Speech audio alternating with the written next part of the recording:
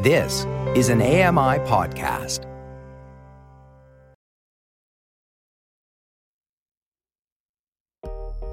Good morning. It's Thursday, October the 5th, 2023. Welcome to Now with Dave Brown, coming to you on AMI TV. I'm Dave Brown. Let's hit the horns and go.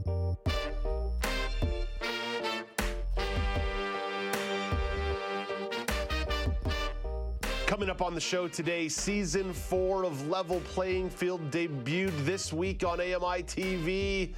Alex, Accessibility Standards Canada has opened their draft regulations for public review. Accessibility reporter Meagan Gillmore tells you what that means, especially walking you through the standard for employment.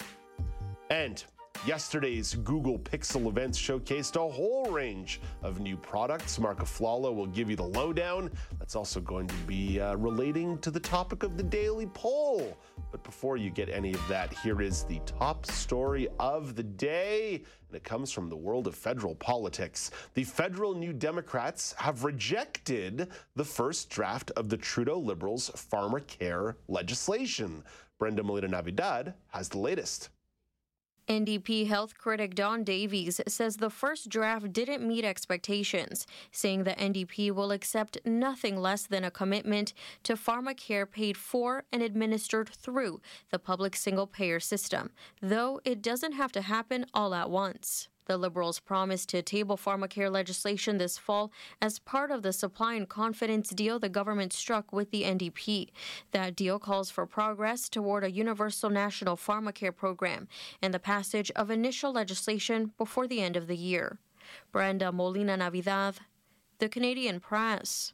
Looking south of the border, there's a healthcare story brambling up that's quite interesting. Healthcare workers in the United States have been picketing outside hospitals in multiple states. Ben Thomas has the story. Some 75,000 Kaiser Permanente workers have walked off the job. Unions approving a 3-day strike in California, Colorado, Oregon, and Washington state. One day in Virginia and D.C. Issues include wages and staff shortages. They're not listening to the frontline healthcare workers. Nurse Mickey Fletcher in Camarillo, California. About solutions to the Kaiser Permanente staffing shortage. Doctors are not participating, and Kaiser says it'll keep its 39 hospitals open. We've got to keep our emergency departments open, and we will. Michelle Gaskell-Hames. We're marshaling resources from across our integrated system, and we are bringing in replacement workers as well. I'm Ben Thomas. And one story from the economic front, oil prices are falling sharply. Alex Stone drills down on the details. It's been over a year since oil prices have dropped this much, this quickly. A week ago, oil was hovering at almost $100 a barrel, now closing on Wednesday around $85. Tom Close, analyst at the Oil Price Information Service, says recession fears are reducing demand for oil. He says a price drop is about to have a quick impact on gas prices. And we've seen gasoline prices on the wholesale market drop anywhere from 50 cents to $1.50, which is really almost unprecedented. And from the wholesale market, it'll move to what we pay at the pump. Alex Stone, EBC News. Looking forward to the Bank of Canada taking a victory lap when the October inflation numbers came out, and they said, "Oh, it was we did it. We lowered the oil prices, and that's what slowed down inflation in October." Maybe I'll save that rant for November, though. I guess I should pace myself one day at a time. Okay, I've got one story here from the entertainment file because it ruffled my feathers this morning. Therefore, I intended to ruffle your feathers as well. The Hollywood Reporter has revealed their top 50 TV shows of the 21st century. Jason Nathanson has the list. Topping the Hollywood Reporter's list of the best TV shows of the past 24 years. Advertising is based on one thing: happiness. Mad Men reigns supreme. The AMC show about the flawed souls who work at a Manhattan ad firm in the 1960s made John Hamm and Elizabeth Moss household names. The list ranked by 3 Hollywood Reporter TV critics who put The Sopranos at number 2, Succession at number 3, Tina Fey's 30 Rock in 4th, and HBO's The Wire at number 5. Elsewhere on the list, BoJack Horseman, the top animated show at number 10, with Survivor, the top reality show, at number 23. Jason Nathanson, ABC News, Hollywood. Okay, I like the list. Top pick for Mad Men, really, really good. BoJack Horseman, number 10 on the list. Top animated show, fantastic. One of the most interesting explorations of addiction and mental health through a sincere and absurdist lens all at the same time. Real, real good. Real impressive. Here's my beef. How is Breaking Bad not in the top 5, if not the top 3? 30 Rock is a great, great call as a comedy at number 4. Really great show. If you've never watched it, 30 Rock was really, really good.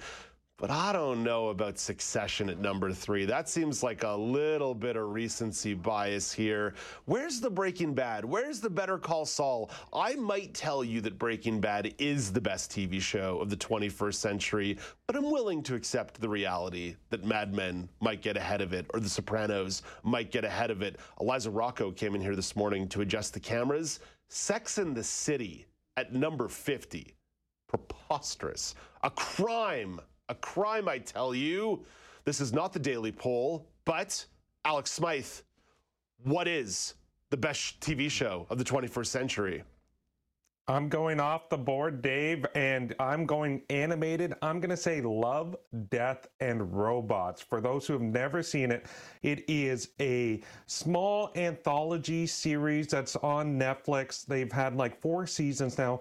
They tell between 7 and 25-minute animated stories. Every single story is done in a different animation style. It all has to do either with the themes of love, death, or robots. So it's a sci-fi animated series, but think outside the box. It could be real life animation. It could be cartoonish animation. Okay. It could be kind of like block motion. They're heavy, they're light, some are dark, some are funny, some are scary. It is one of the most creative TV series, anthology series I've ever experienced. I go back constantly, and the great part is they're digestible little bites. You can watch 1 or 2, move on, and come back, and each one's different, so you never feel like you're losing anything. That is high praise, Alex. Where can I find this show? Netflix, Dave. All the seasons are on Netflix, and it's all done through Blur Studios, which is run by Tim Miller, who directed the first Deadpool movie, along with many other classics. Wow. Okay, look at Alex going off the board. Amanda Shikarchi, that's going to be tough for you to follow there. Alex threw the horn down at us.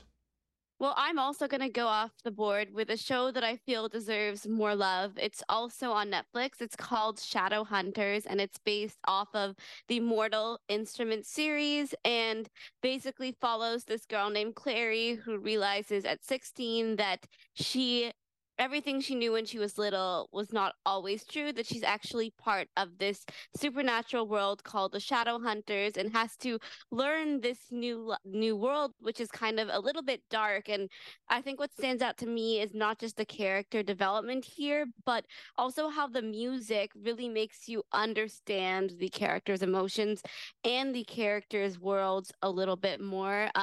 There are 3 seasons, all really amazing, great cast, and was actually filmed here in Toronto. Oh my God, you're both throwing down the gauntlet here in a big way. Now I feel like I'm Mr. Mainstream boring guy over here. Too basic as Amanda and Alex are throwing down the gauntlet in a big way, talking about the greatest TV show of the 21st century. Well done by both of you on that front. Don't go too far, because I'm also going to ask you the daily polls in about 40 seconds at Accessible Media on Twitter, at Accessible Media Inc. on Facebook.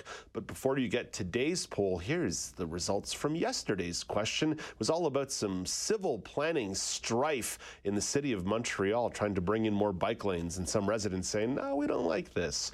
So I'm asking you, or I did ask you, I'm still asking you, what can cities do to make you feel safer about more bike infrastructure? 60% of you said large barriers, 20% of you said elevated crosswalks, and 20% of you said mandatory noise levels, and 0% of you said other. Today's daily poll comes from the Google event that took place yesterday. Google just unveiled new phones and accessories. Here's the question that I'm asking you. Do you try to buy devices and accessories from the same brand?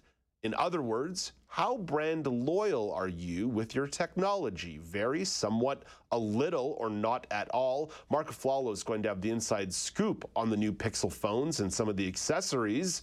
Amanda Shikarchi, one of the running jokes on this show is that I am not brand loyal at all with my technology, except maybe my phone, but everything else, the accessories around it, not at all. I use about a bazillion different kinds of technology, some generic, some third party, some brand name, none of it syncing up, none of it frictionless. It's a whole bunch of friction in my life when it comes to technology, but I don't bother trying to buy stuff from the same brand at all. What about you? You're an iPhone user. You got the Apple Watch, the AirPods, all that good stuff?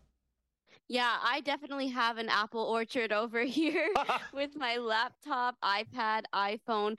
And really, it comes down to the fact that the accessibility features for me are extremely helpful. And even just setting up a device, you can do it totally independently with VoiceOver. And even things like putting in your Touch ID, it'll tell you when to place and lift your finger, which means you don't need to ask anyone for help. And VoiceOver is a system that I've been using for years and just been working for me. And so that's what gravitates me towards these devices, because I love all the apps and I love all the accessibility features that come with Apple products. You know, it's interesting you used that word seamless, Amanda, because although seamless connection is not listed as an accessibility feature directly, seamlessness and less barriers in connecting your stuff together, that is kind of like an accessibility feature, if not by name specifically. Yeah, totally. Like I saw a Facebook post yesterday, someone reflecting on how easy it was for her to set up all her Apple devices, and being able to have that freedom as someone with a disability. It definitely opens the world up in a new way, because we don't always feel like we're reliant on someone to give us the visual help that we might need otherwise. Alex, you're a modern man. I feel like your technology is seamless around the Smythe household. It's getting there, Dave, and this all kind of started by accident. So I'm really kind of leaned into the Apple, ecosystem over the past several years, and it started 10 years ago when I got a MacBook for J School. There was the requirements for the program. I had to get a very specific a computer that had capabilities to do all the editing and that I needed, and they suggested a MacBook. I had never owned an Apple product before that, and you know what? 10 years later, it still works great. It's still functional, even though I put it through its paces with all the heavy editing that I did in school. Eventually after that, time went by, I got an iPad because we had Samsung and other branded tablets, but they never lasted. And then we finally got an iPad in the house, and it was not having the same issues that we had encountered with all these other devices. So it really started coming because of the quality and the longevity of these devices. So then I got another one. And then, you know what? It came time to replace my phone. I got an iPhone because it was something that I've seen tested and trusted based on the quality of the products. I've had Android all the time before that. And I finally made the switch, and I got to tell you, Dave, I'm quite happy with it, because there is that seamlessness. There is that cross-connection, that frictionless connectivity. If you're setting up a new device or you're linking a device, it's really easy. But beyond just Apple, I have other brand loyals for TVs and stuff like that, because you build it over experience. Sometime we've got to send a camera into my house with one of our technical producers and do a full inventory of the technology that makes no sense around my house. Literally do a piece-by-piece inventory of all the random bits and bobs and third-party no-name brands that I'm using, and just sort of put it out on my coffee table and be like, this is the absurd world that Dave Brown lives in. I don't know if that's good content. I don't know if that's me being too inward-looking, but I'm probably more on the outs here than anybody else. I think a lot of people would both be closer to you, Alex, and you, Amanda, when it comes to this kind of tech loyalty, because of what you've both identified there. It makes my tech easier to use, and maybe I'm underestimating how useful that is, Alex. Yeah, Dave, honestly, it can really come in handy. I didn't think I would really enjoy or need that frictionless and that interconnectivity with all the different devices, but I really enjoyed the fact, like, I have an Apple TV. I had to get it because it had all the apps I wanted. A lot of the other ones didn't have it all. Well, this one did, and then now I can control it by my phone seamlessly. I didn't set it up. It just kind of appeared once it detected I had an iPhone. So it's things like that where you're like, okay, well, this is just making my life easier. I don't know how I feel about this. I never would have thought about this before, but I'm really happy it's here. Is that the opposite of the Joni Mitchell? You don't know what you've got till it's gone. In this case, you don't know what you've got till it's in your hand and automatically doing things for you. Pretty much. Oh my gosh. At Accessible Media on Twitter, at Accessible Media Inc. on Facebook, do you try and buy devices and accessories from the same brand? In other words, how brand loyal are you with your technology? Vary somewhat, a little, or not at all. Of course, if you don't want to vote on social media, you can also chime in via email. feedback@ami.ca, feedback@ami.ca, or pick up the phone, 1-866-509-4545, 1-866-509-4545. Coming up after the break, Season 4 of Level Playing Field debuted this week on AMI TV. Alex Smythe did some journalism, caught up with Greg Westlake, the host of the show. So you'll get a taste of Alex's conversation with Greg after the break. This is Now with Dave Brown on AMI TV.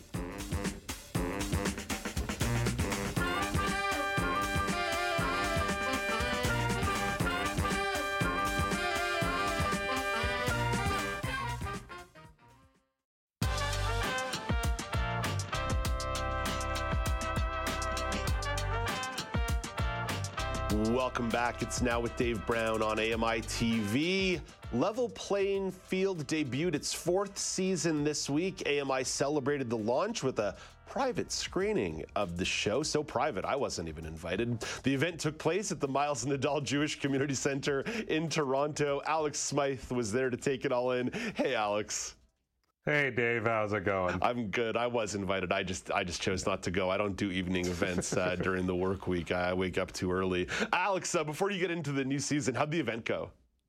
The event was phenomenal. You know, it was a great turnout. There were a lot of representation from different organizations, from para-athletic organizations, from Parasport Ontario to the CPC, to members of AMI were there, and other members of the media. So it was a great event to get lots of exposure on a great series that I've been fortunate enough to work on in the past and see my former team continue to work on now. So it was great. And the event was also, you had a screening of a full episode plus some features of other upcoming episodes. And then after that, it was a panel discussion with CBC's Devin Heroux. So it was a full evening of different things and activities going on. Cool. Yeah, Alex, you definitely had your fingerprints in the inception of that show. Like there still is some fingerprints of Alex Smythe in Level Playing Field. The new episodes roll out on Tuesdays. What struck you? What did you like about what you saw so far from the latest season? Well, I think we just get to really dive into the lives and the stories of some of these athletes just a little bit more. You know, they started to get more creative and more colorful, and where they were able to really capture athletes in their elements. Like for one of the athletes that were profiled that were at the event, Brianna Hennessy, she is a paddle sport athlete, so she does para kayak and para canoe.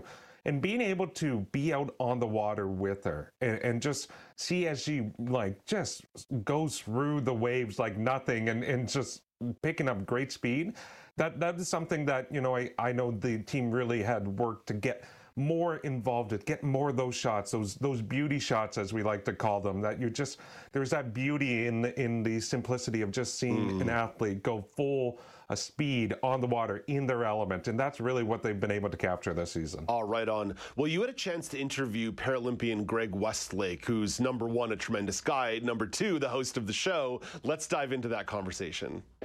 Greg, thanks so much for being here. Thanks. It's season 4 of Level Playing Field. This has been something that you've been involved with since the beginning. What are you excited for fans to experience with this new season?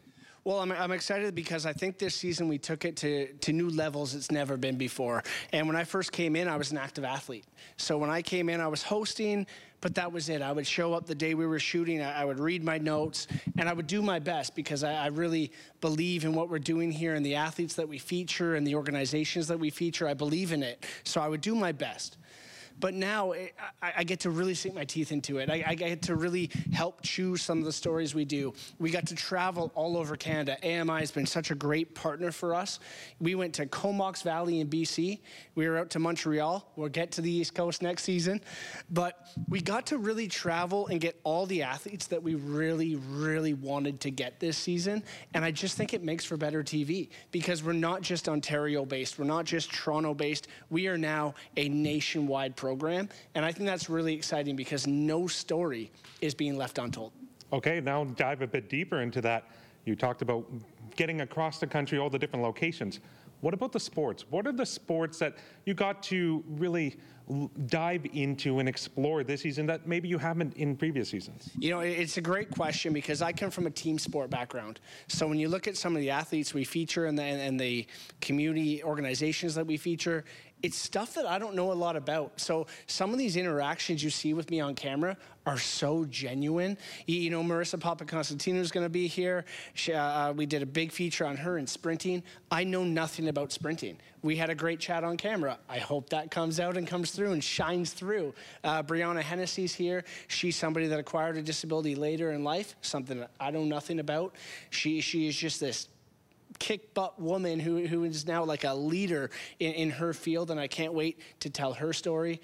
All these things. So for me, just being from a team sport background and coming in and interviewing these people, and it's really had a profound impact on my life and the way that I just view my day-to-day life. So it's been really, really fun. And I've learned so much about the other sports, whether it's sprinting. Tyler Turner, we went out to Comox Valley and interviewed him. He just came second on the Amazing Race Canada. You know, he's an amazing guy. And almost more than the sports that these amazing athletes and people compete in, it's who they are as people away from their field of play. And that's what we dive into as well. Are they family people? Are they involved in their community? And it's a resounding yes, mostly. It's a lot of people that are so connected and have roots all over Canada, and that's what I think shines through. And so, again, you look at Tyler. He is a snowboard champion for the Canadian Paralympic team.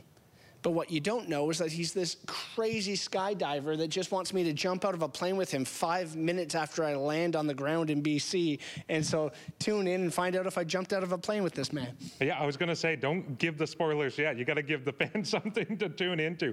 So you kind of talked about it off the top, but how has the show evolved or grown over the now 4 seasons? Well, again, a great question. I think for us, streamlining our process, and I'm just a face, and I talk to people and I ask crazy questions, but the people behind me, Ted and Matt, they're so passionate about parasport. They're so passionate about helping people grow their brands and become successful. It makes my job easy. I get notes and I get questions and I get sheets with all these details from an amazing team of people behind me that are so into this project. This is a passion project. It's a labor of love.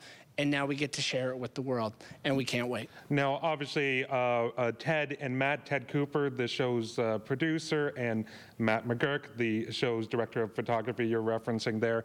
In terms of what happens next, how do you want to see this show grow, evolve, and where do you want to go next with it? Well, I just want to keep going. There's always, as a lot of people would know with sports, there's always the next person coming. There's always the next superstar. There's always somebody that's pushing the boundaries, doing something that's never been done, and we want to find those people. And so as we know with sports, it's perpetual motion. It's constantly thriving and evolving, and that's why we need to keep going. And that's why we need season after season after season, is because these stories they don't write themselves, but there's always people coming. And I would hate to stop doing this show, and then all of a sudden we miss out on some great charitable donation, some great charitable act, some kind of groundbreaking Paralympic performance. Like, these are amazing things that we need to capture in Canada, and we don't do a good job of it right now. And so we're here kind of raising our hand saying, we'll capture it, we'll do it, And so that's why it has to keep going. The people that this show touches and impacts is quite profound. The people who love this show, they don't just love it, like they swear by it.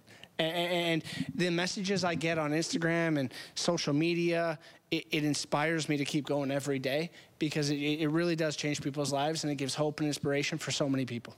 Now, I know you're very busy. One last question before you go.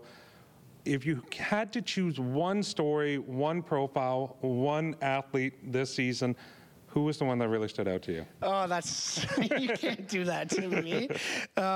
There's a lot. I mean, I'm not going to answer that directly, but I'll give you one that I was so pumped to do, because I grew up. I used to love jiu-jitsu and kickboxing when I was a kid, so I loved it. I used to go every week. I would go. I have a blue belt in jiu-jitsu. I loved it. And so we got to feature somebody who really has no connection to the para world this year, a fighter out of Alberta named Jake Peacock. Does not play any para sports, really doesn't know anything about the Paralympic movement, but he's in this brutal combat world fighting other able-bodied athletes, and he's at a disadvantage. And so that was one for me that was really interesting, because I'm used to interviewing and being around people that just know so much about the Paralympics and the IPC and the CPC and everything that I know about. And he really pushed me outside of my comfort zone of, no, this guy just is trying to make it in a brutal world. So that was a real fun one. That's one that I would recommend checking out as well. Greg, thank you so much. Appreciate you. Take care. That's Alex's conversation with Greg Westlake, the host of Level Playing Field. But Alex, you didn't just speak to Greg while you were at this event. You've got a couple more interviews to roll out here over the course of the next couple of weeks. Who'd you talk to? Yeah, so Greg kind of teased him in the interview. Marissa Papaconstantinou, who is a para sprinter, she was at the event. I got to catch up with her and kind of talk about her career and the highs and lows that she's experienced, from injuries to disqualification from the Paralympics to actually getting through, medaling at the Paralympics, setting personal best, and really achieving those highs after struggles earlier in her career. And then I also got to catch up with Brianna Hennessy, who I mentioned is a multi-sport athlete. She started in wheelchair rugby, then kind of discovered paddle sports, and within a matter of months, she went from never having been into a canoe or a kayak to qualifying for the Paris Paralympics. So it's really fascinating to have both those conversations and see them go in different directions. So audiences will have to stay tuned for those interviews. Right on. Alex, thank you for this. Don't go too far, because you'll be back for the weather report after the break. Level Playing Field airs Tuesdays, 9:30 p.m. Eastern Time on AMI TV. You know you can find those episodes on demand on the AMI app after they air. Coming up after the break, Accessibility Standards Canada has opened their draft regulations for public review. Accessibility reporter Meagan Gillmore walks you through their standard for employment. This is Now with Dave Brown on AMI TV.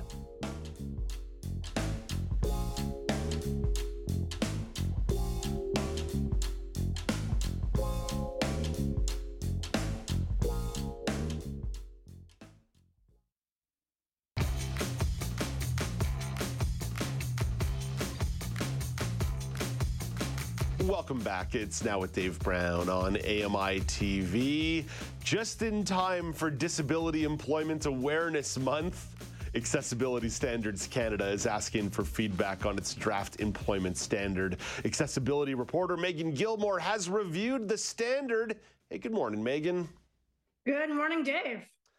Meagan, let's jump right in here. What type of work does this apply to?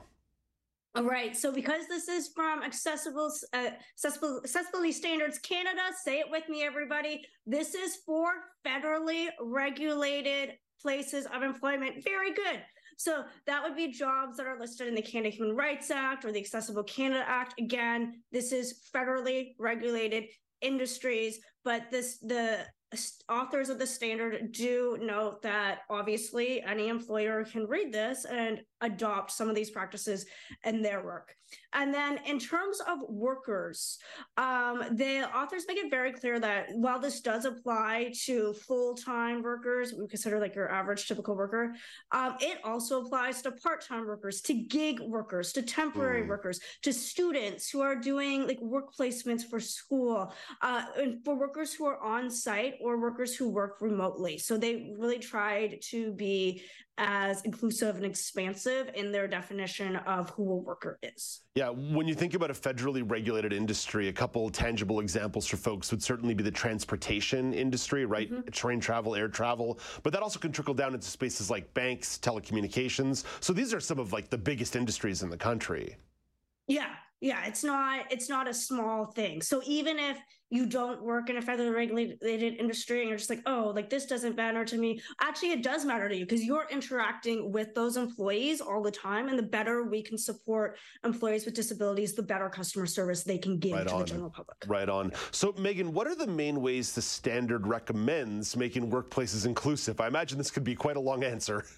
Yeah, it could be. So I'm just going to summarize it. What the authors recommend is combining two approaches that we often see in disability accommodations, or even in when we talk about disability.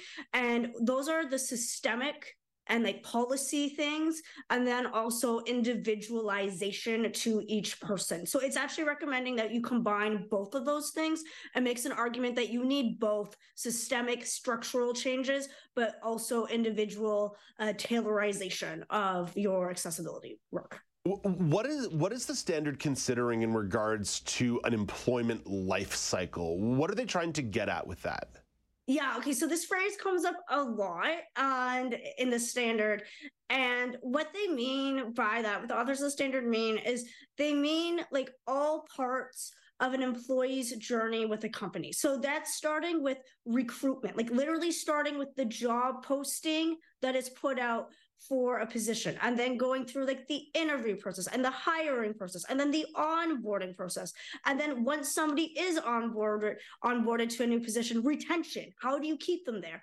And then promotion, right? We want to see people progress in their careers, and then performance management to make sure that people are still performing to the best of their ability. And then finally, separation. Like your job will end one day, right? You're going to retire, or you're going to move on. I'm going to work forever, Meagan.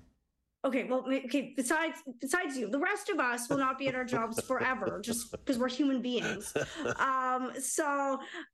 Like talking about how does disability influence when somebody has to leave a job. And then there's also portions in this standard that speak to what happens when somebody acquires a disability while they're working or during their course of employment. So whereas I would come to a job as somebody who's born with a disability, lives with a disability, what about somebody else who acquires their disability while they're working?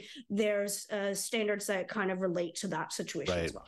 Now, Meagan, I'm going to die in this chair giving takes about the Bank of Canada and monetary policy and self-driven inflation. That's how it's going to end for me one day. I'm just going to keel over. Meagan, what are some of the specific recommendations that stood out to you? Sure. So one that really stood out to me is job postings. I know that's where I've personally encountered a lot of barriers to employment based on my disability. And there is a recommendation that where like bona fide occupational requirements exist for a position, like something that is like definitely 100% needed, that those are identified, like identify which ones are actually part of the selection criteria. And that stood out to me because one of the job requirements that often like causes me to like go into an existential crisis is a driver's license, right? And I don't know, like, do I actually need a driver's license? Do I not? So what this recommendation is saying is that you need to identify which criteria people are actually going to be selected upon. There's a lot of recommendations around job interviews. So like from telling people how long an interview can expect to be so that they can plan transportation. If you have to arrange like alternative methods of transportation, that's really helpful. And then also like giving the option for somebody to have a support person to join them in an interview if they need that, that's there. There's a lot of things on onboarding. So and this is I found actually really interesting, and I hope companies pay attention to this. So a lot of jobs, like we have that 3-month probationary period. The standard is recommending that employers establish that typical probation period begins only when appropriate accommodations have been made for workers. So you can't judge somebody's employment, like how well they're doing, until you have given them the appropriate accommodations to do their job. I think promotions is just interesting, recognizing that we need that people with disabilities want to be promoted. That's really important. Right? Because I think Disability Employment Awareness Month, we're like, all we need is to give them a job. Right? Yeah. And you're like, no, actually, Meagan, that is one of my greatest hits whenever I talk about disability and employment, is talking about what's the track to management, what's the track to executive, right? It's great to have a bunch of people in like your lowest rung, no authority positions in a company. What about decision making? Exactly, right? And that's a whole bigger conversation to have. But so I'm glad this standard is bringing that up. The standard also recognizes a lot that requests for accommodations are going to occur often throughout somebody's employment life cycle, that they're going to change, that they need to be updated, that you need to update just like your accessibility plans in your software to make sure that everything still works. So there is an awareness that requesting accommodations and providing them is not a one-time deal. Yeah, it's a living spectrum. It's a spectrum that evolves going through. And Meagan, that's one of the things, right? People might hear the word standard and it doesn't really mean anything, but you could probably use some other names for this, some synonyms, things like a blueprint or a guiding path to say, here are the considerations that you must do to meet a standard, right? It ends up being a little bit of a roadmap. Meagan, artificial intelligence already exists in workplaces. It's going to become more prominent in workplaces. How does the draft standard address AI? So the draft standard specifically addresses the way that AI can be used in hiring processes, like interview processes, et cetera. So there's a lot of language in this draft standard about making sure that AI tools are not programmed in a way that is discriminatory towards applicants with disabilities. It's really talking about bias that might be present in different AI tools, and also that applicants need to be informed if AI is being used throughout this hiring process, and they need to be asked if they need any accommodations. So being upfront that we are using AI, but also doing as much as you can to ensure that AI doesn't have biases ingrained in the programs themselves that would discriminate against potential employees with disabilities. So the draft regulations for the standard on employment are now open for public review. It's going to be available until 3 p.m. Eastern time on October 31st, so just in time to go trick-or-treating. For more information, you can visit the Accessibility Standards Canada website. It's accessible.canada.ca, accessible.canada.ca. But Meagan, if people want to give feedback, there's probably some advice on trying to read a lot of this document or the entire document. One of the things I admire about you so dearly is you are really good about going through these documents and pulling out the details. What's some advice that you want to give if somebody doesn't want to read the whole thing but get the gist of it? Okay, so first of all, there is a summary document that has been prepared for you. If you're like me and you don't trust summary documents because you want to know what was left out, this full document is 91 pages. Ooh. Yeah, I know. That's what it came out in my Word file when I downloaded it, because there's a PDF version and a Word version. So many of those pages are like literally the table of contents, and then a list of definitions. There's a big definition section in this draft. And then there's a bunch of appendices that I did not have time to get to, but they kind of give further background, and they say things like 22% of Canadians over the age of 15 have a disability. And you're just like, yeah, that's why we're here. But yeah, so a lot of extra information, just as you know, the meat of the recommendation is not 91 pages. Meagan, this whole segment is about employment. There's some pretty exciting news for you on the employment front. You got a new gig with Canadian Affairs. What's going on? What's the good news?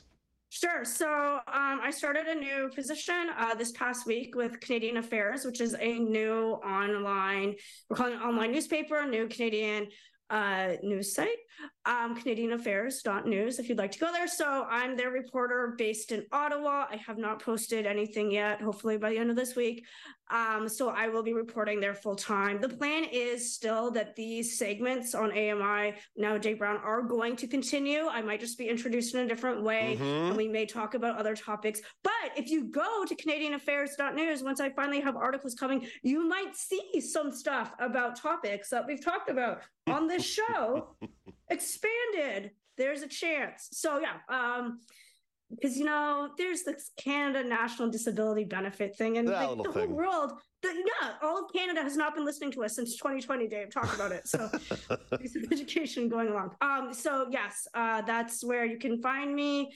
And a lot of my application was based on work that I've done on this program. So thank you for letting me do that. Meagan, you are one of the best journalists in the country. Keep up the fantastic work. Congratulations on the new gig. Really glad to hear you'll still be part of this family and this team as well, though.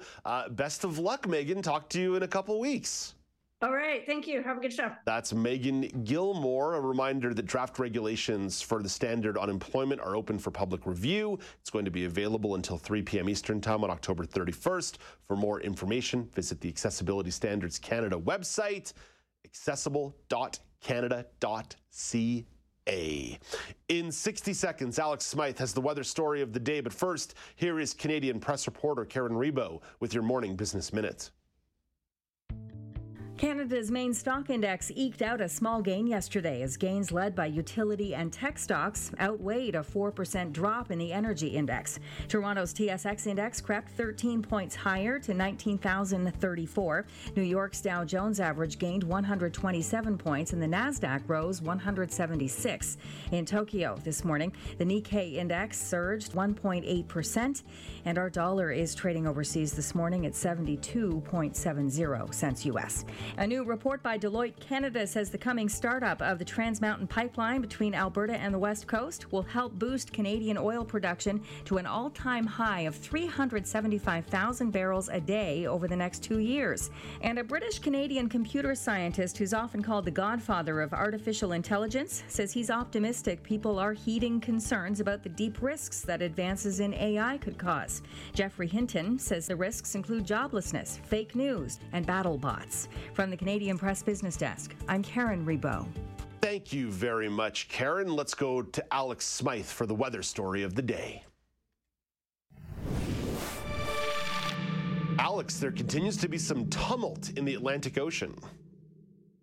Dave, less than a month ago when post-tropical storm Lee battered the Maritimes, they got to prepare themselves for the next post-tropical storm. This time, it's going to be post-tropical storm Philippe that is projected to hit and affect the Maritime region this weekend over Thanksgiving. Currently, it's working its way up from the Caribbean. There is a chance that the tracks and the projections lead it away, but you know, right now it is projected to hit the Maritime region. So that's going to bring strong winds, heavy rains. If it's supposed to be less severe than Lee was, where there were widespread power outages and coastal flooding, but it's still a reason to be on alert and pay attention to the weather as the weekend unfolds. Stock up on your storm chips. Alex, thank you for this. Coming up after the break, the Capitol Theatre in Moncton, New Brunswick has caught the attention of new community reporter Natalie Fougere. Natalie describes her inclusive experience at the venue. This is Now with Dave Brown on AMI TV.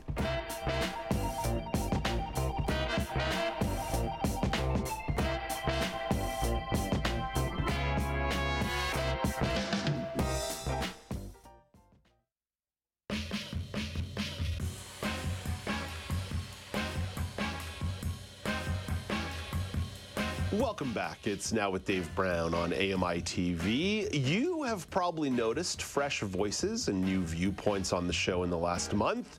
It is the new fiscal year for AMI, so it's kind of like a new season of Now with Dave Brown. Well, there's a new community reporter joining the team. Natalie Fougere will be filling the role in Moncton, New Brunswick. Hey, good morning, Natalie. Great to chat with you.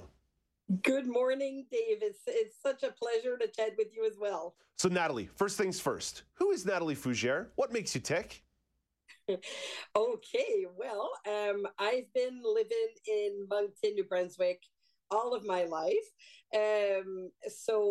What makes me tick? I would say that I have a passion for many things. First of all, I have a passion for learning new things. I did complete two bachelor's degrees from Université de Moncton. One was an arts multidisciplinary bachelor, and the other one was in translation. It was an accelerated program. So being bilingual, I've always been passionate about languages. I also have a passion for helping people around me. I've been involved in a number of organizations, especially for people who have visual impairments, being totally blind myself. I find that's very important. I have a newfound passion that I'll be talking about another time of emotional fitness that I just recently completed my coach course about being that listening ear for people. I also have great passions about, I'm like a social butterfly. I love to be around people, socialize.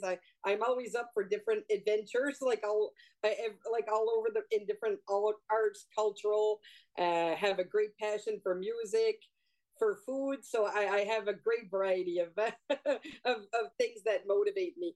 And what I like to do as well is to spread positive energy around me, like to uplift people, because that helps me uplift myself very much.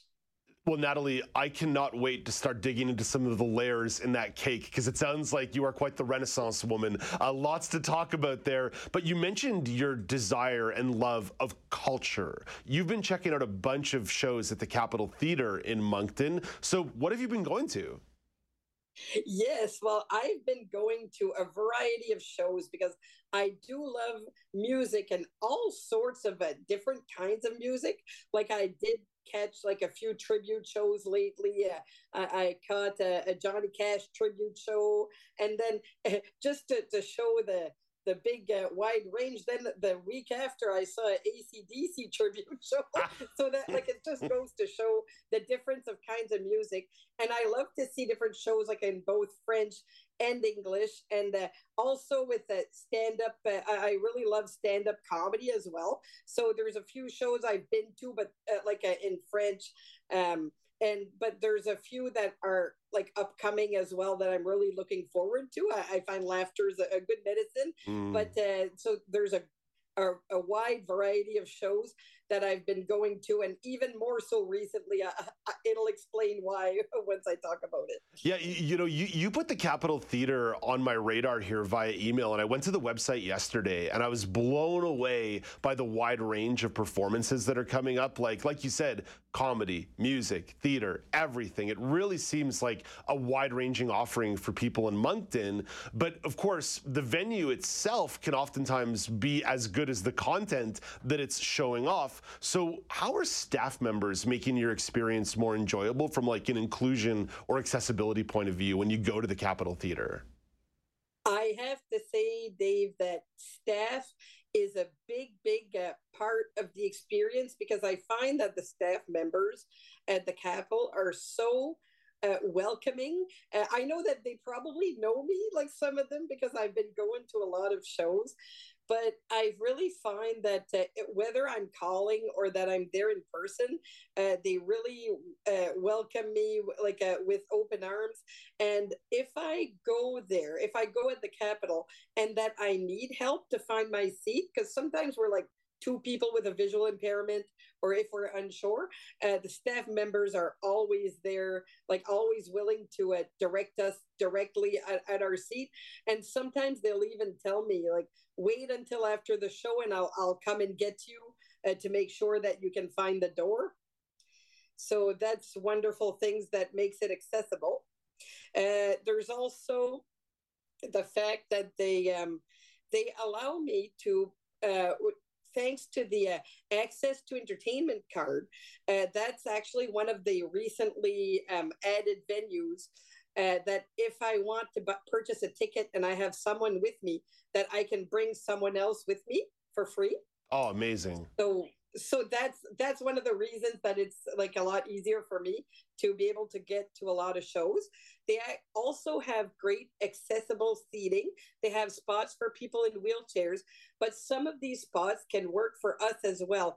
For example, if I call the Capitol and that a show is not sold out, and if let's say that there's just spots way up in the balcony and it's very, very high, it's a little harder to get there.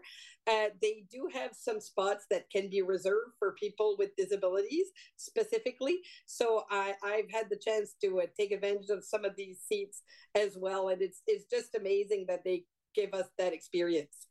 More broadly, what do you like about the theater? Because obviously you've become a regular there. You really enjoy it. What do you like about the theater?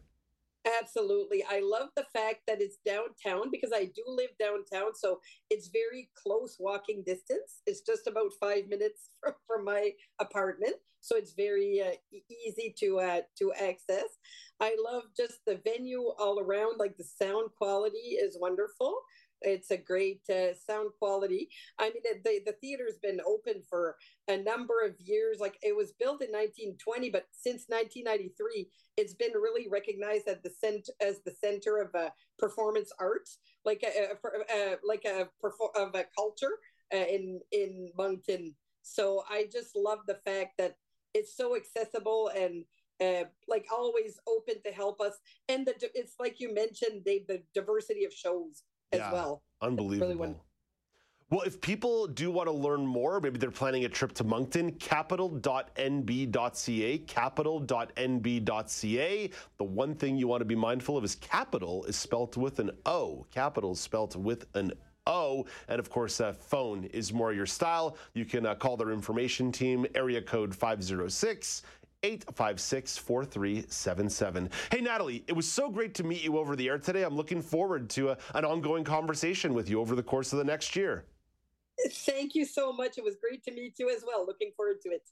That's Natalie Fougere, community reporter in Moncton, New Brunswick. In 60 seconds, Amanda Shikarchi is going to have an entertainment story all about how you find new music and emerging artists. But first, before Marc Aflalo does a deep dive into Google's new phones in about 30 minutes, the phones also have Mike DeBuskey's attention in tech trends.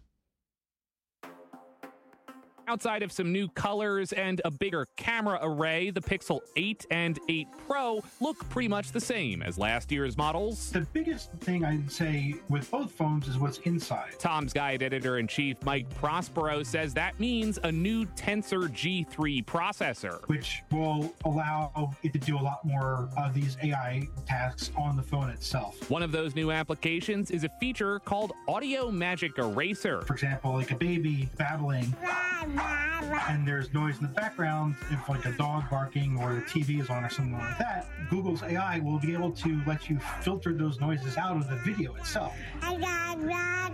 And the Pro model gets a temperature sensor. Google also announced that it's looking to get FDA approval to measure the temperature of people. With Tech Trends, I'm Mike DeBuskey, ABC News. Thank you very much, Mike. Like I mentioned to you before, Marc Aflalo will stop by in about 30 minutes with a much more in-depth look on the new Google phones and a couple of their accessories. Amanda Shikarchi, speaking of new stuff, Billboard is talking about some emerging artists on their charts. Yes, thank Dave. I always love discovering new music and getting to highlight these new artists. So Billboard released the new artists that will be appearing on their charts on the week of October 7th. Some names to look out for are PD, full name Peter Martin. He is a singer who made his breakthrough through TikTok at first with comedy sketches.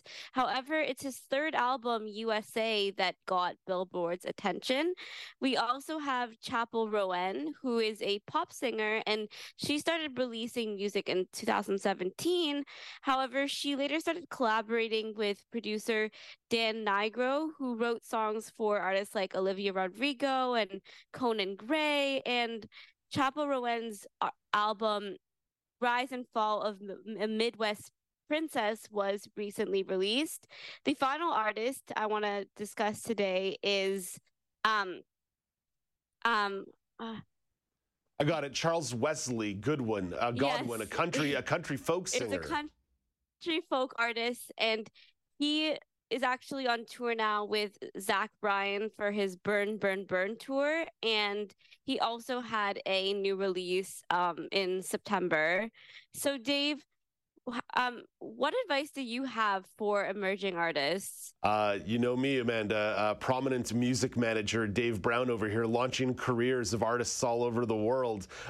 I would say write good songs and make sure they're very snippable on social media. Write me one great chorus and get that onto a TikTok video as quickly as you can. I say that a little facetiously, Amanda, but I think there's some truth to it. Get a good hook, get it out there, get it under some videos, and just hope it catches fire. I totally agree. And some advice I received a while ago was, don't let perfect be the evil of good. Ooh. So essentially here, sometimes when you're songwriting, there's kind of the tendency where I'm like, you need to get the perfect lyric, and that kind of blocks your mind from just letting the ideas flow. So have fun with it. Write songs that are personal and come from the heart.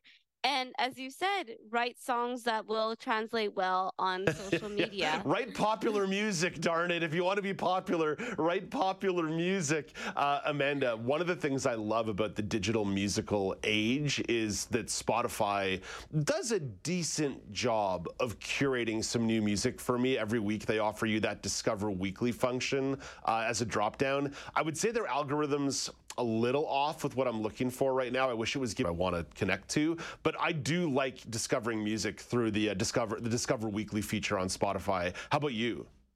Yes, me too. Spotify is my go-to music based on what you listen to. So for example, for me, it'll be like based off of, you like Alessia Cara, so it'll recommend songs that are similar to her style. But I'm also guilty of, like, if I'm in a store and there's a song I never heard before, I will pull out my phone and Shazam the name of that song because I need to add it to my library.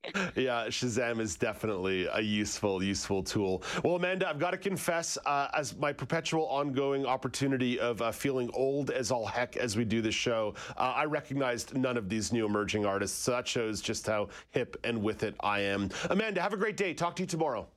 Thank you so much. That is Amanda Shikarchi with the Entertainment Report coming up after the break. Lots of news for the regional news update, including an interesting ombudsman report out of Quebec about access to public services for Indigenous people.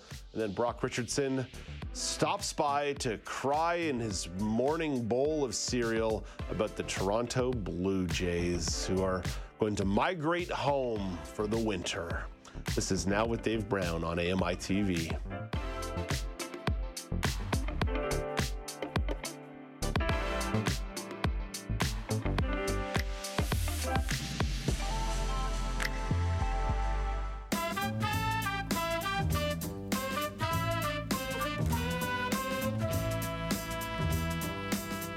Welcome back. It's Now with Dave Brown on AMI TV. I'm Dave Brown. It's Thursday, October the 5th, 2023.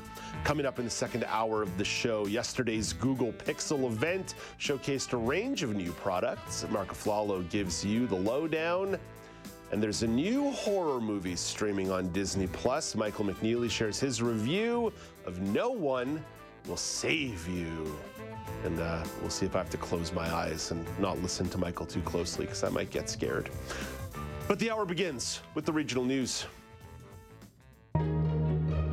Starting in the territories, the Yukon government is considering changing electoral boundaries. There are areas that have experienced population growth. The government wants the boundaries to reflect those population shifts. Premier Ranj Pillai has tabled a proposed amendment to the territory's Elections Act that would allow for the establishment of an Electoral District Boundaries Commission. The next election in the territory is scheduled for 2025. Over to the prairies, the federal government is putting $740,000 towards assessing the feasibility of searching a Winnipeg area landfill for the remains of 2 First Nations women. Crown Indigenous Relations Minister Gary Anand Desangari describes the scope of the study. It will look at issues of biohazards and bio-waste that was identified in the feasibility study. It will be looking at additional work on conveyor belt, additional work on potentially construction, what is required for a search to be done. The initial feasibility study found that a search is possible, but did raise those concerns about toxic materials in the landfill. Over to Quebec. Quebec's ombudsman says the provincial government failed to implement most of the recommendations from a 2019 report that showed Indigenous people suffered discrimination when accessing public services. The Viens Commission made 142 recommendations to improve the way police, the justice system, youth protection, health, and social services work with Indigenous people. Deputy Ombudsman Claude Dussault gave an update on the progress that has been made. We're currently just 32%, so close to 1/3. We do hope that in a couple of years here, we're going to reach at least the 50% benchmark and keep going in that direction. We have to understand that the reconciliation process is a long-term process. It won't happen tomorrow, but we have to keep focus on it and keep moving in the right direction. Dussault identified one big issue. One of our main findings in the follow-up of the Viens Commission is the fact that there was a lot of good initiative, but they are piecemeal. The big missing part is a global strategy, systematic strategy. Sound familiar? A lack of strategy and piecemeal policy when dealing with people who are marginalized. A common theme that occurs over and over and over again. That's your look at the regional news. Let's get to some sports for a chat with Brock Richardson.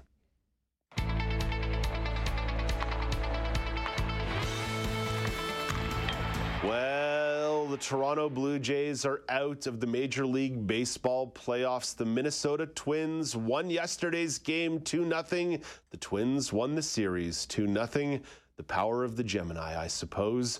Blue Jays manager John Schneider expressed a bit of gratitude after the loss. It's hard, and it's hard for every team but one every single year. It was a great group. It'll always be a great group. I say that every single year, but pretty special between veteran guys and guys that have been here for a while. And, for me and for the staff and the organization as a whole, you're disappointed that group can't go any farther. Blue Jays pitcher Jose Berrios was pulled in the fourth inning after issuing a leadoff walk. Minnesota proceeded to cash 2 runs off relief pitcher Yusei Kikuchi, who's not really a relief pitcher. He only came in relief. Berrios says he understands the move. So we had to give all we got in this game, and that's what I did. I was trying my heart, pitch by pitch, and that 4th inning. I started inning with walk of the guy, so we don't have many room to give chance. So, I understand the move, so I have to deal with that. Every coin has 2 sides, I suppose. The Blue Jays have made the playoffs 3 of the last 4 years. The flip side of that coin, the Jays have been swept in all 3 of those playoff series. Brock, I don't think optimism and gratitude is what you're feeling this morning. No, not at all. Takeaways from this. First of all, you cannot only score 1 run in 2 games and expect to win the series. Accurate. That's just simple. You can't do that.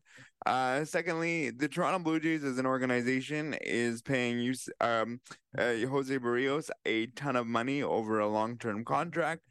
You were telling me in a playoff game he's only good for 47 pitches.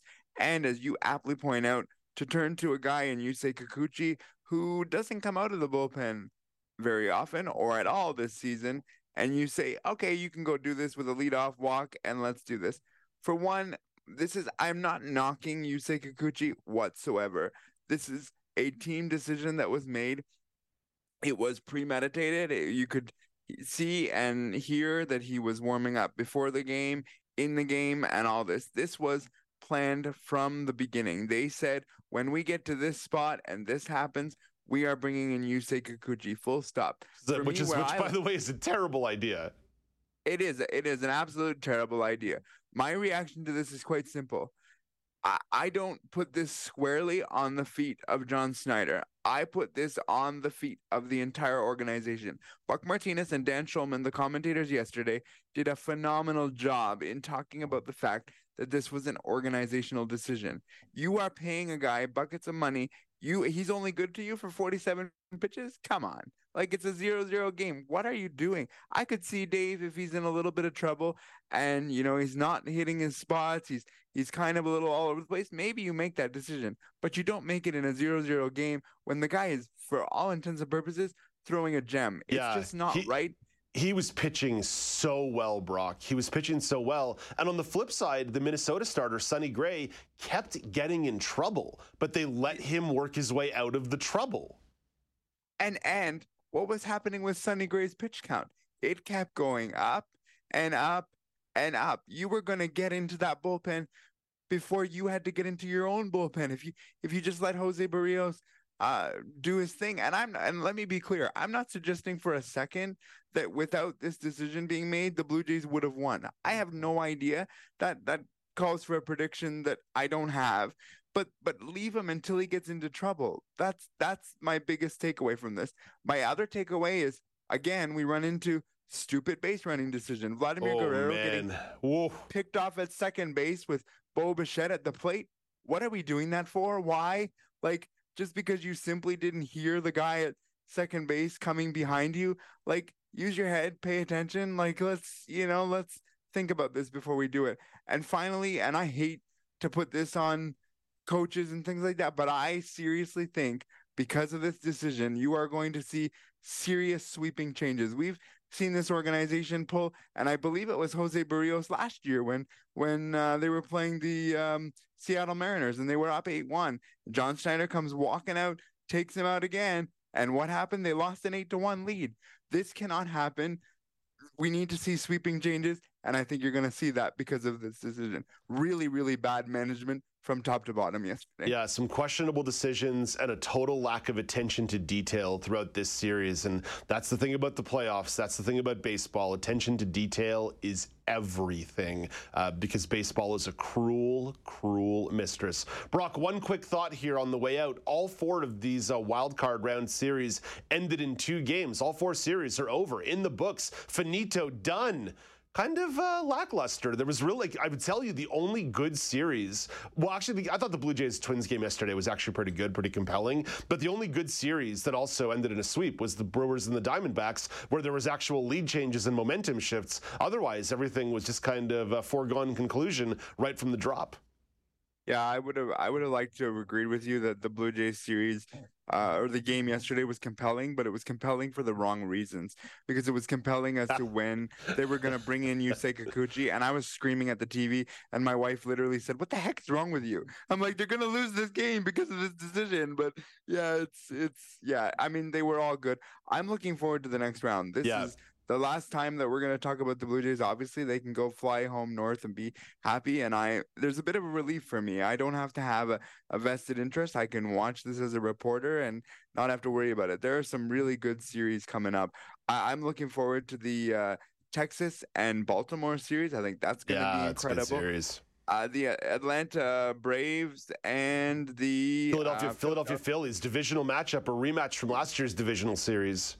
Yeah, I mean, these are all good series. And the one that I would say to you as a question mark, and I put this as a question mark because I don't know how this team's going to do, is the Arizona Diamondbacks and the LA Dodgers. What are the LA Dodgers going to be in the playoffs? They've had a history of sometimes not doing so well in the playoffs. Are they going to be the good team that can win the World Series? Are they going to choke in the round? We don't know. There's lots of questions. Time for you to get on the Diamondbacks train with me. Time to slither with the Slither crew. That's who we're rooting for the rest of the way, Brock. Brock, have a great day. Talk to you tomorrow.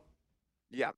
Will do. That is Brock Richardson at the AMI Sports Desk. Coming up after the break, Google is showing off a whole bunch of new Pixel products. Marc Aflalo will give you the lowdown. This is Now with Dave Brown on AMI TV.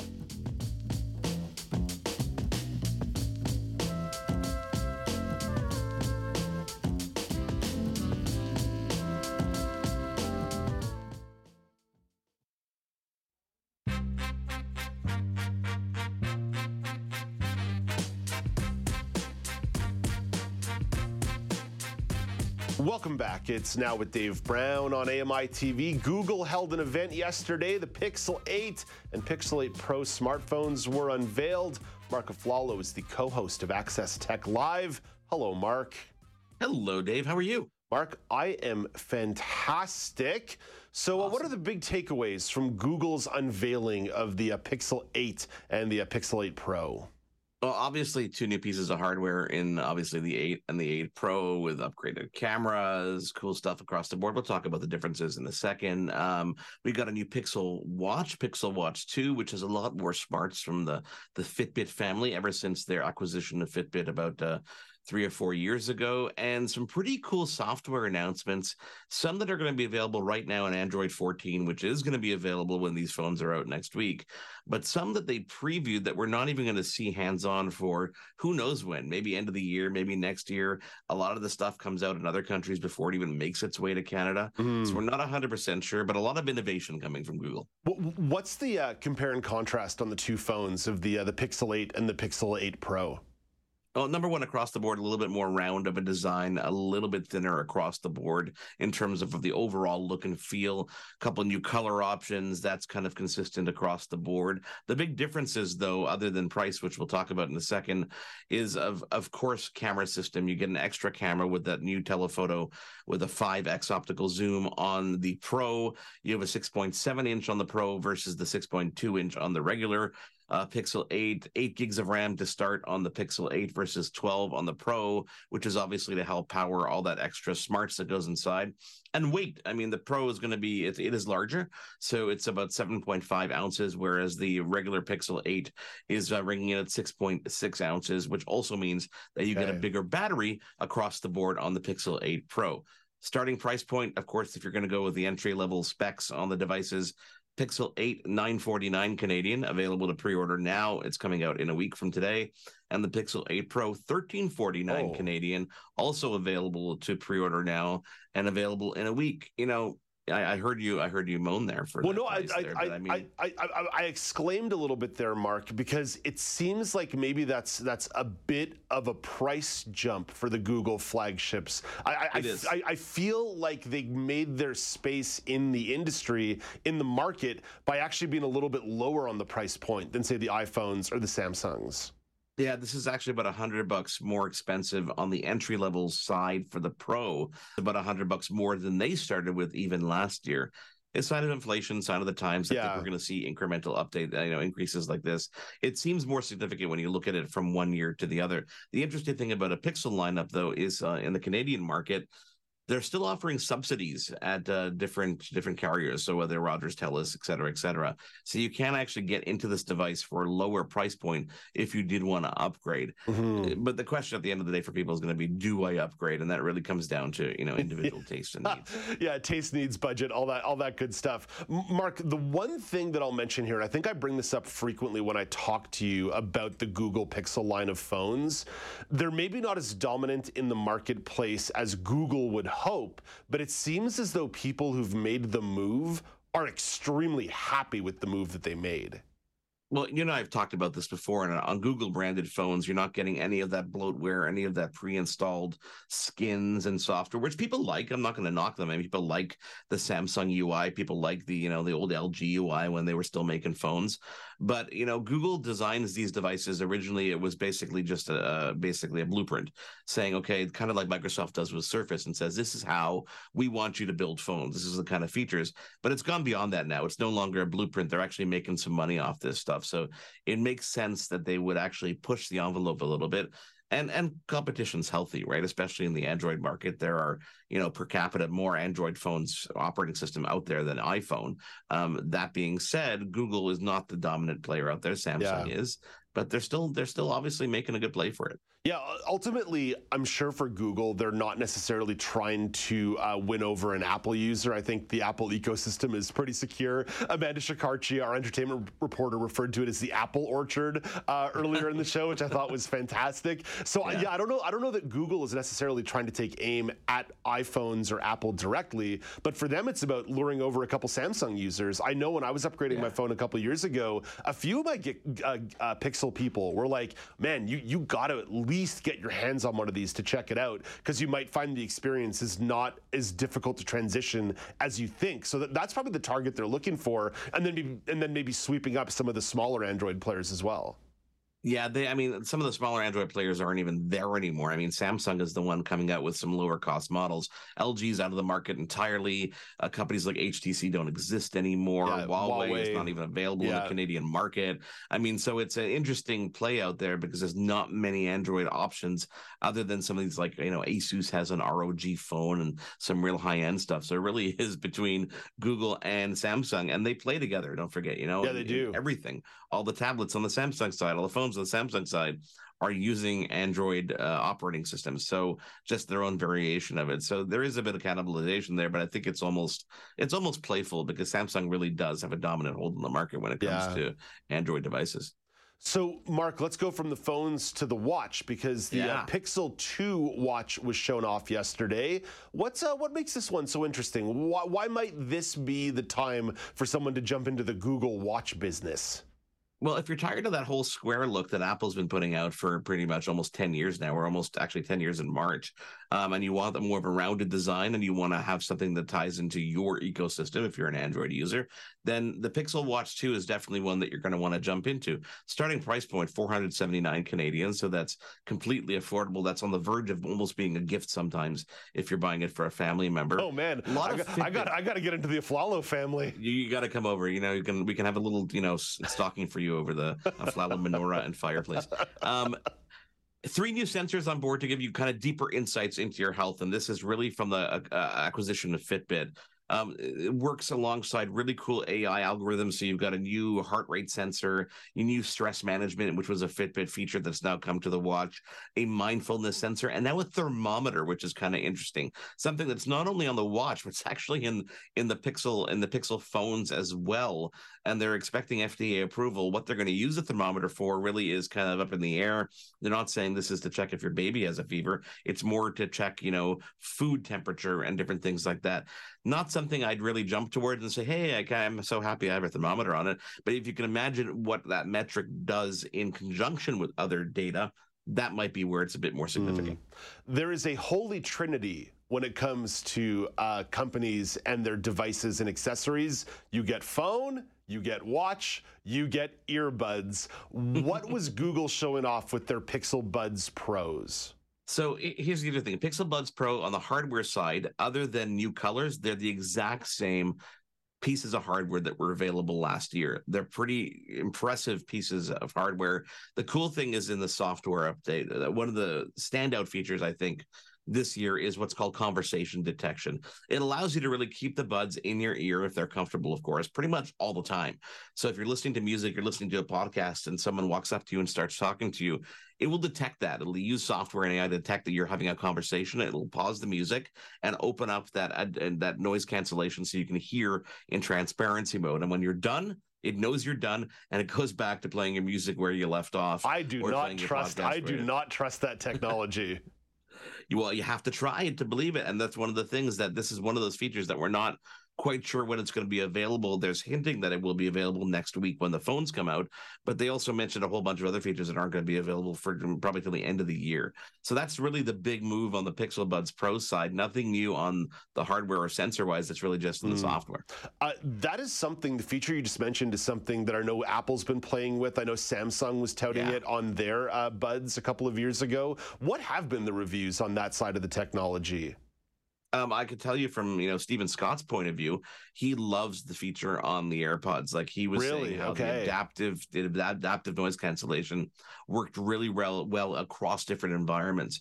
I'm of the mindset that keeping earbuds in your ear all day, number one, it's just not comfortable. It's not realistic. Although some people do. I mean, I see people with a white AirPod hanging out of the ear all day long.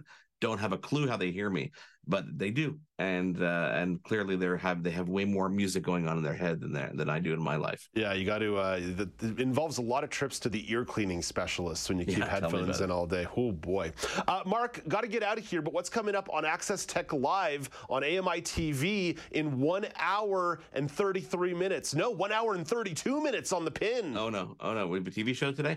Arja Shepherd's joining us from a really cool event that's going on in Toronto called the hashtag This is MS. We're going to be talking about accessible trick-or-treating, and of course we're going to rip apart all these Google announcements in detail. I love it. That's Marc Aflalo. He's the co-host of Access Tech Live. You can find Mark in Montreal. You can find Access Tech Live Thursdays at noon Eastern time on AMI TV. You can find The Pulse on AMI Audio this weekend. Joyita Gupta will chat with disability activist Catherine Frazee. Together they discuss her new book, Dispatches from Disabled Country. That's The Pulse, weekends, 2 p.m. Eastern time on AMI Audio. Coming up after the break, there's a new horror. Got to be careful with that one. A new horror movie streaming on Disney+. Michael McNeely has a review of No One Will Save You.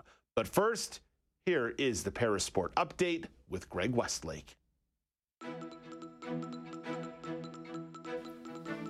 Hello and welcome back to the Parasport Update. I'm Greg Westlake. We begin in Italy as Canadian wheelchair tennis star Rob Shaw took part in the Sardinia Open. In quad doubles, Shaw partnered with Niels Vink of the Netherlands.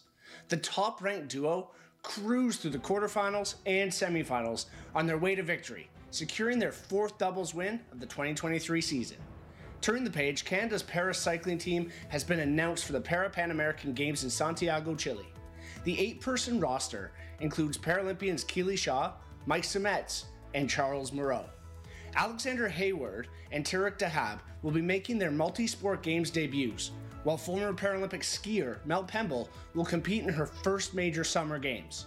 And Nathan Clement will return to the event for the first time since 2015, this time on his trike, not in the pool. Athletes in the hand cycle and trike categories will compete in road events, while riders in the cycle category will compete in road and track disciplines.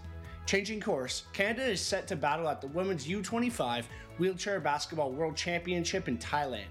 Matches begin October 3rd and can be streamed on the IWBF's YouTube page.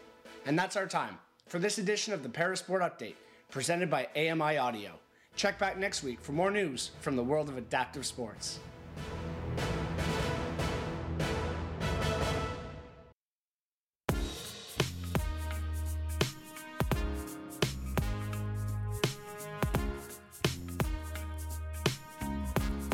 Welcome back. It's Now with Dave Brown on AMI TV. Hulu has a new movie for horror and sci-fi fans. No One Will Save You follows the story of an anxious woman who discovers an alien intruder in her home. Okay, that's a good premise. She attempts to escape, but then the alien stalks her. Oh my gosh, we are talking about an interesting premise over here. The film is available on Disney Plus in Canada. Michael McNeely has thoughts on the film. Michael is live in studio, just a few feet away from me. Hey, good morning, Michael.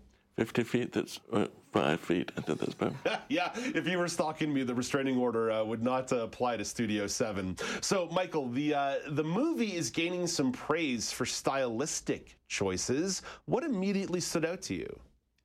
Well, the central idea is that she doesn't really talk because she's by herself, so she wouldn't really have any reason to talk to anyone anyway. That's an interesting premise to hold an entire film because we're usually used to having dialogue, or at least more than one character to talk to. But as we quickly learn, there's a reason why she doesn't talk, and the aliens probably don't want to talk to her either. So because there's a lack of dialogue, that means the movie is using a lot of visual and sound cues. I know for me as someone who is legally blind, I would find that really difficult. How was that experience for you from an accessibility perspective? Well, there's a descriptive audio track, but I haven't watched it or listened to it because I'm deaf, so I just relied on the subtitles. And it takes a while to get used to just paying attention to all the times that she sighs out loud. It's just a weird dynamic because you're paying attention to that more than other things. So the question is, why is she sighing? Why is she stepping? What is she doing? what is the idea behind these things? You're trying to bring that home, you're trying to make it a point. But sometimes I had a hard time trying to find the point. Yeah, I can see how that would actually be a pretty exhausting experience to go through the entire movie, not on edge because of the plot, but on edge because you're just trying to follow along. Well, yes, I mean, the whole idea is that she's supposed to be quiet for the aliens in her house. So I want to know why she's sighing and how loud she's sighing. Because you can have a quiet sigh and you can have a loud sigh. You sure can. So, Michael, the New York Times described the movie as a nail-biter. How intense did you find it? Sorry, what was the question again? The New York Times described the movie as a nail-biter. How intense did you find it? Oh, how intense. Why, I feel like I would like to reference The Quiet Place because I like that intensity better. Because they are not allowed to talk either because the aliens would kill them. But here, the intensity kind of wavered over a long period of time because I thought that the character was doing things that I wouldn't necessarily agree with.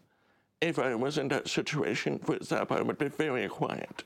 I would try and make sure I understood, what surfaces make different sounds. Like the carpet here, of course, this entire room is soundproof, so I would be happy to be here.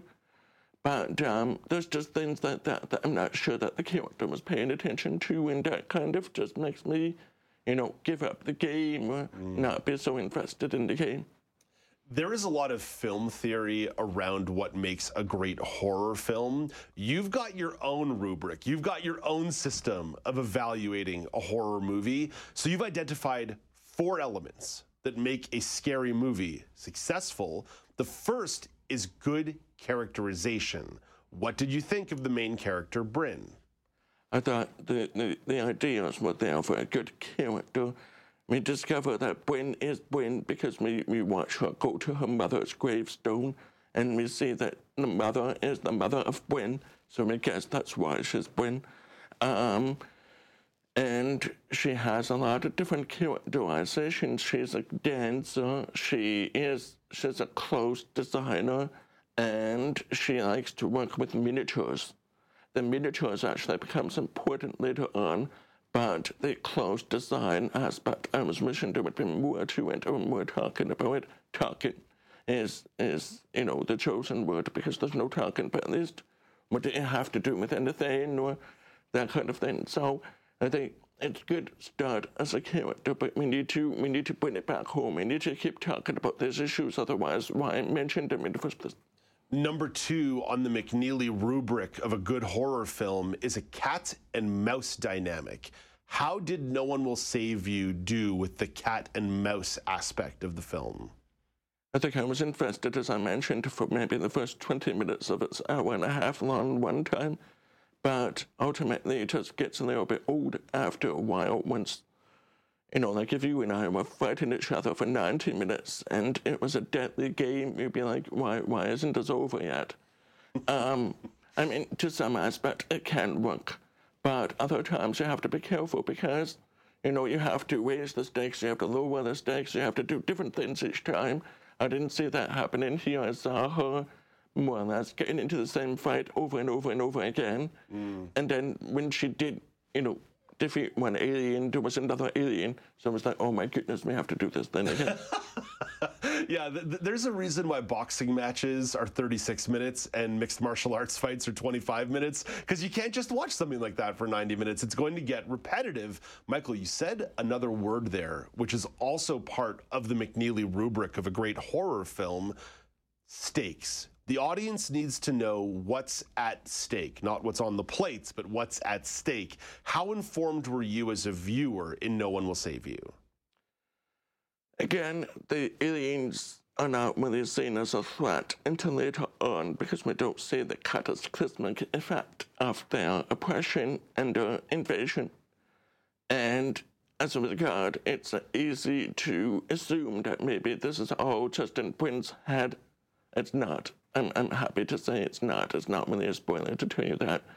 But I want to say, for example, it's hard to watch a movie with just one person and to feel that it magnifies to the entire world So I would have liked to see, watching TV or something, seeing what's happening in New York City, seeing what's happening in other parts of the world, just to bring home that the aliens are here and they're invading. And there's a part where Gwen goes to her small town of Mill River. I enjoyed that, but it was only 2 minutes at most. And it was just a cursory look at what's happening to the townspeople, but I needed more of that, I think, to understand what's really going on. Number 4 in your evaluation of a good horror movie is, this is interesting.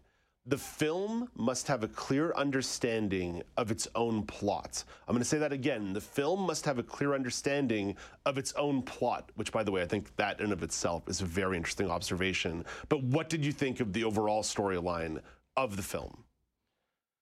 Well, this is the part where I tell everyone that I had to look up the ending of this film on Reddit, which is not really a great look for anyone, including myself. Oh, dear. But the Reddit fanboys and some groups, but mostly fanboys, and probably safe to say, they helped me understand this film, but I just felt like, well, I mean, you could have done it a little bit better. You could have made it more clear with some of the signposting that was missing. Like, for example, some of my favorite movies are Aliens, Jaws, all those things. I know what's going on. I understand the dynamics. I understand the characters. I understand, what success looks like, what a win looks like, just like you were talking about the Blue Jays. They need to understand what a win looks like. Mm-hmm. But I understand what a win looks like. In this movie, I don't understand what the win would look like. It doesn't mean if Win fights, 2 aliens, but there's still 500 other aliens left. I just give up, at this point.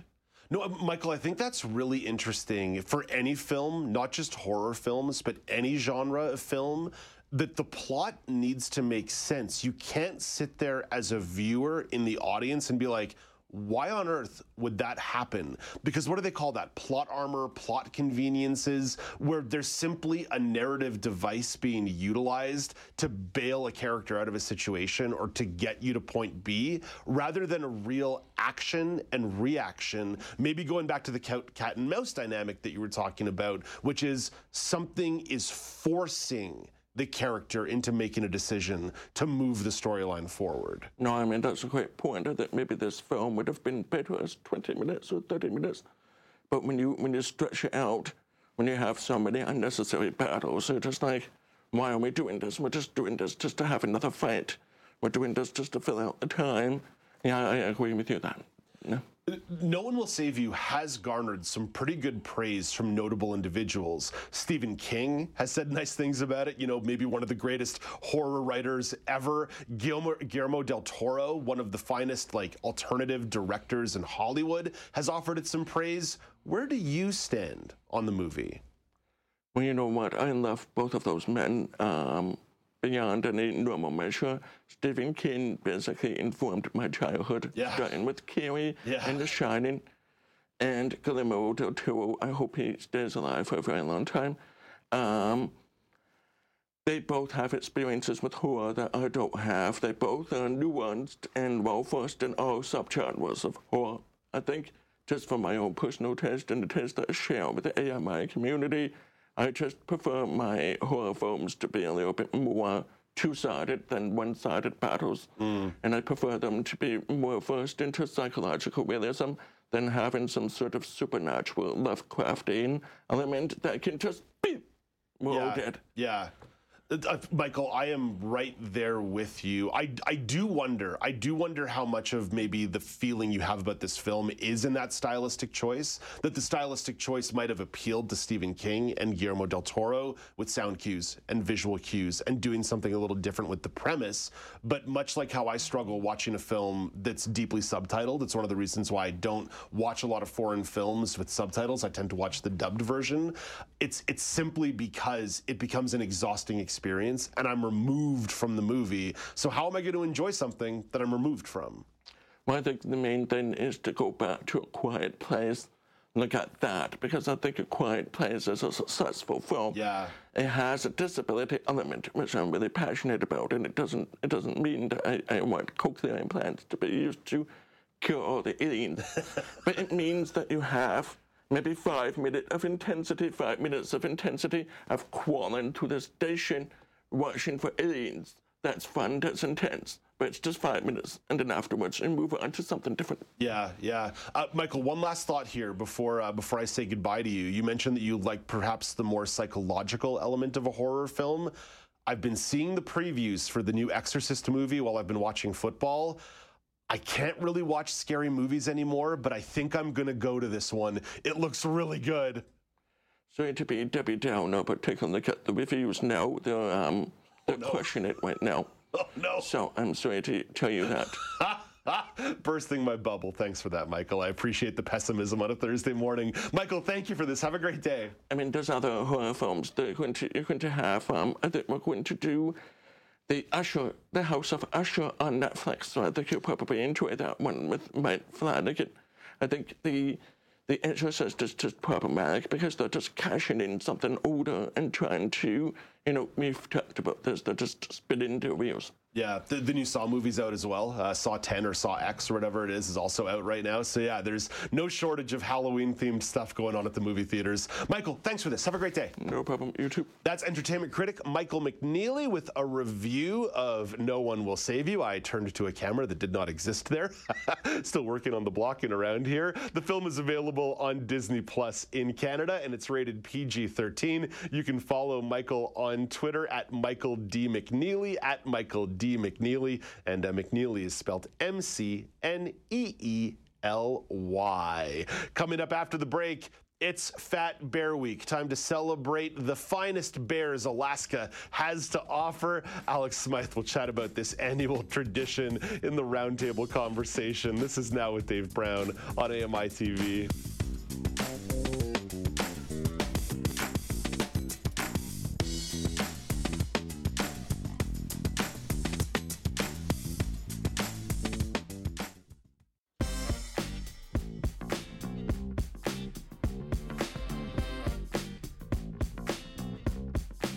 Welcome back. It's Now with Dave Brown on AMI TV. Now with Dave Brown is nearing its end for this Thursday edition of the show, but there's lots of live programming coming your way. This beautiful Thursday, Access Tech Live hits the airwaves at noon on AMI TV, and Kelly and Ramya take over at 2 p.m. Eastern Time. Ramya Amuthan is the co-host of that show and can offer up a little bit of an amuse-bouche of what's coming up on the show today. Hello, Ramya. Hey, Dave. Yeah, Danielle and I are having a lot of fun this week. We're talking to Fern Lulham today about people pleasing. She's been bringing up these kind of mental health and emotional health conversations. I know. Every topic, I was like, oh, man. I don't need to talk to my therapist anymore. I can just listen to Fern's segments. She's like talking right to me.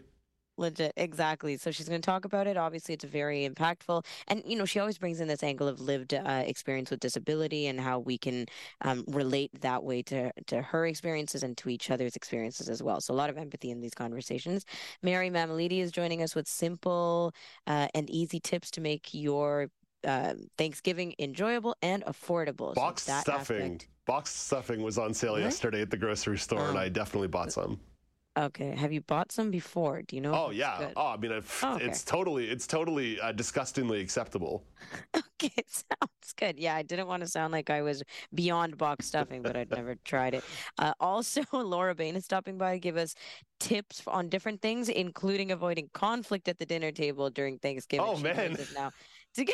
Yeah, we're covering all the bases for Thanksgiving. People pleasing and not getting in fights at Thanksgiving. I mean, this is the kind of stuff people need to know, Ramya. They need to know. Except the affordable things that people are bringing to your house for Thanksgiving, like box stuffing. I won't bring it in the box. I will make it and be like, oh, no, you will make it, and then...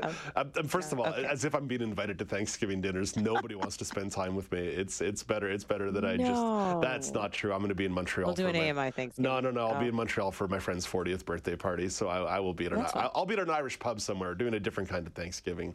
Ramya, thank you. Don't go too far, though, because Alex Smythe wants to talk about a seasonal tradition unlike any other in the Arctic parts of America. Yeah, Dave, that's right. One of America's favorite competitions is back. And no, we're not talking about the baseball playoffs. It's Fat Bear Week. Woo! The annual event that takes place in Katmai National Park and Reserve in Alaska. Michelle Franson sets the lineup.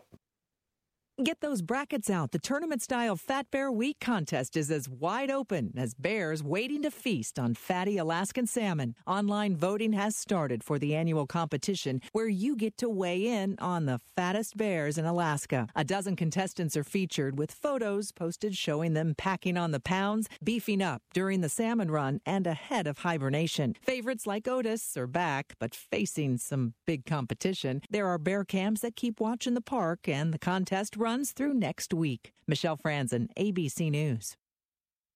Well, I got to commend Michelle Franson. I counted 4 puns in that 30-second report. So well done, Michelle. Well done.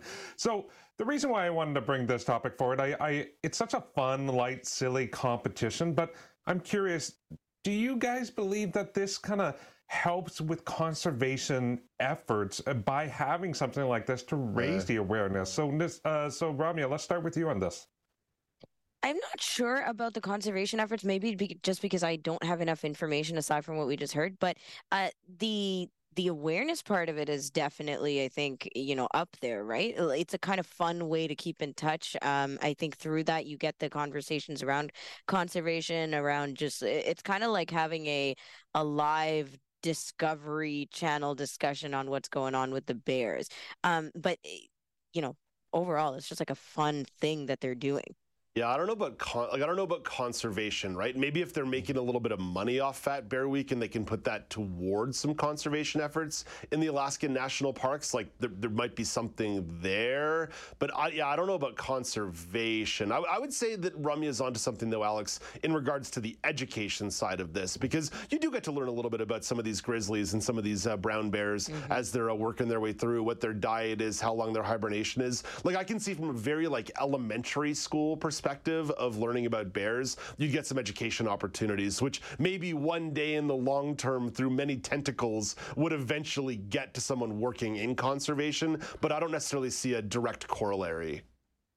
Yeah, that's fair. I wanted to pose the question because obviously, a big part of this is the bears need to feed and having that steady stream of salmon and other fatty fish that are going to be in that area that they're going to be feasting on. You're kind of cheering them on to eat as much as they can because that's what they need in their cycle. So eat more, eat more.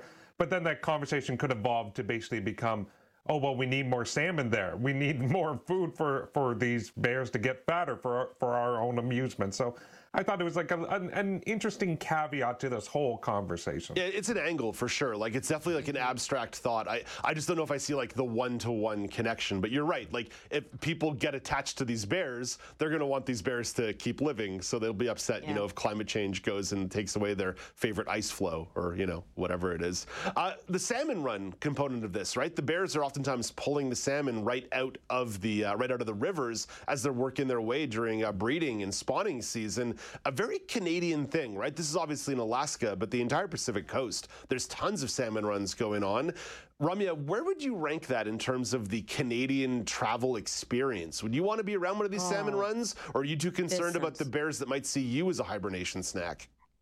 I mean, I guess that's always going to be a concern. But the thing is, yes, if they're doing this right where you can, I was thinking the same thing actually, kind of looping this back in with the conservation efforts this is kind of an alternative experience to going to a zoo, right? Or going to somewhere where animals are not in their natural habitats. Animals are being taken and put into places where we can then go see them and get to know them that way. But they're not, we're trying to move away from things like that for the most part, or at least having more open discussions about why this stuff is no longer as acceptable. So yeah, in that sense, going to see them in their natural habitats, going to kind of learn from them in real life around what they're doing.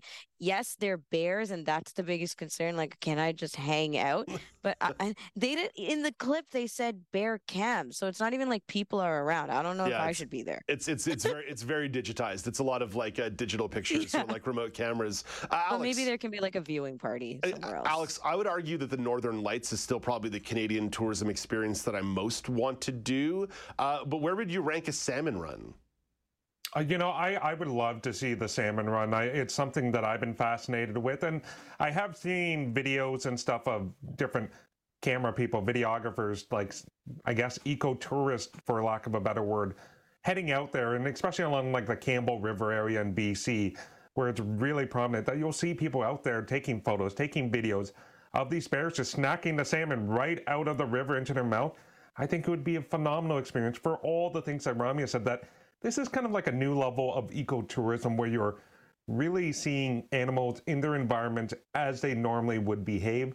I would like to go with someone who is a fully sighted, fully hearing guide and maybe personal bodyguard, just in case one of the bears, it's a salmon sparse day. You know, if you want to do the safer experience, if you want to see a fat bear eat a lot of fish really quickly, take me to one of those sushi restaurants with the conveyor belt and just watch me maul it right off there. Alex, thank you for this. Enjoy Fat Bear Week. Ramya, you have a nice day as well. You enjoy Fat Bear Week too.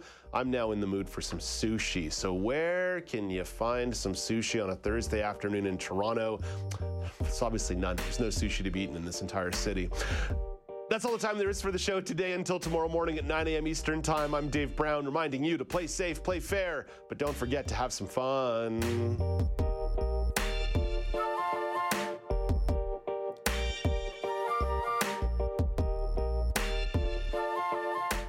Join me every couple weeks for the Outdoors with Lawrence Gunther podcast, where we learn about outdoor tech and tips. Plus, we look at news affecting the environment. AMI's Outdoors with Lawrence Gunther is available from your favorite podcast provider.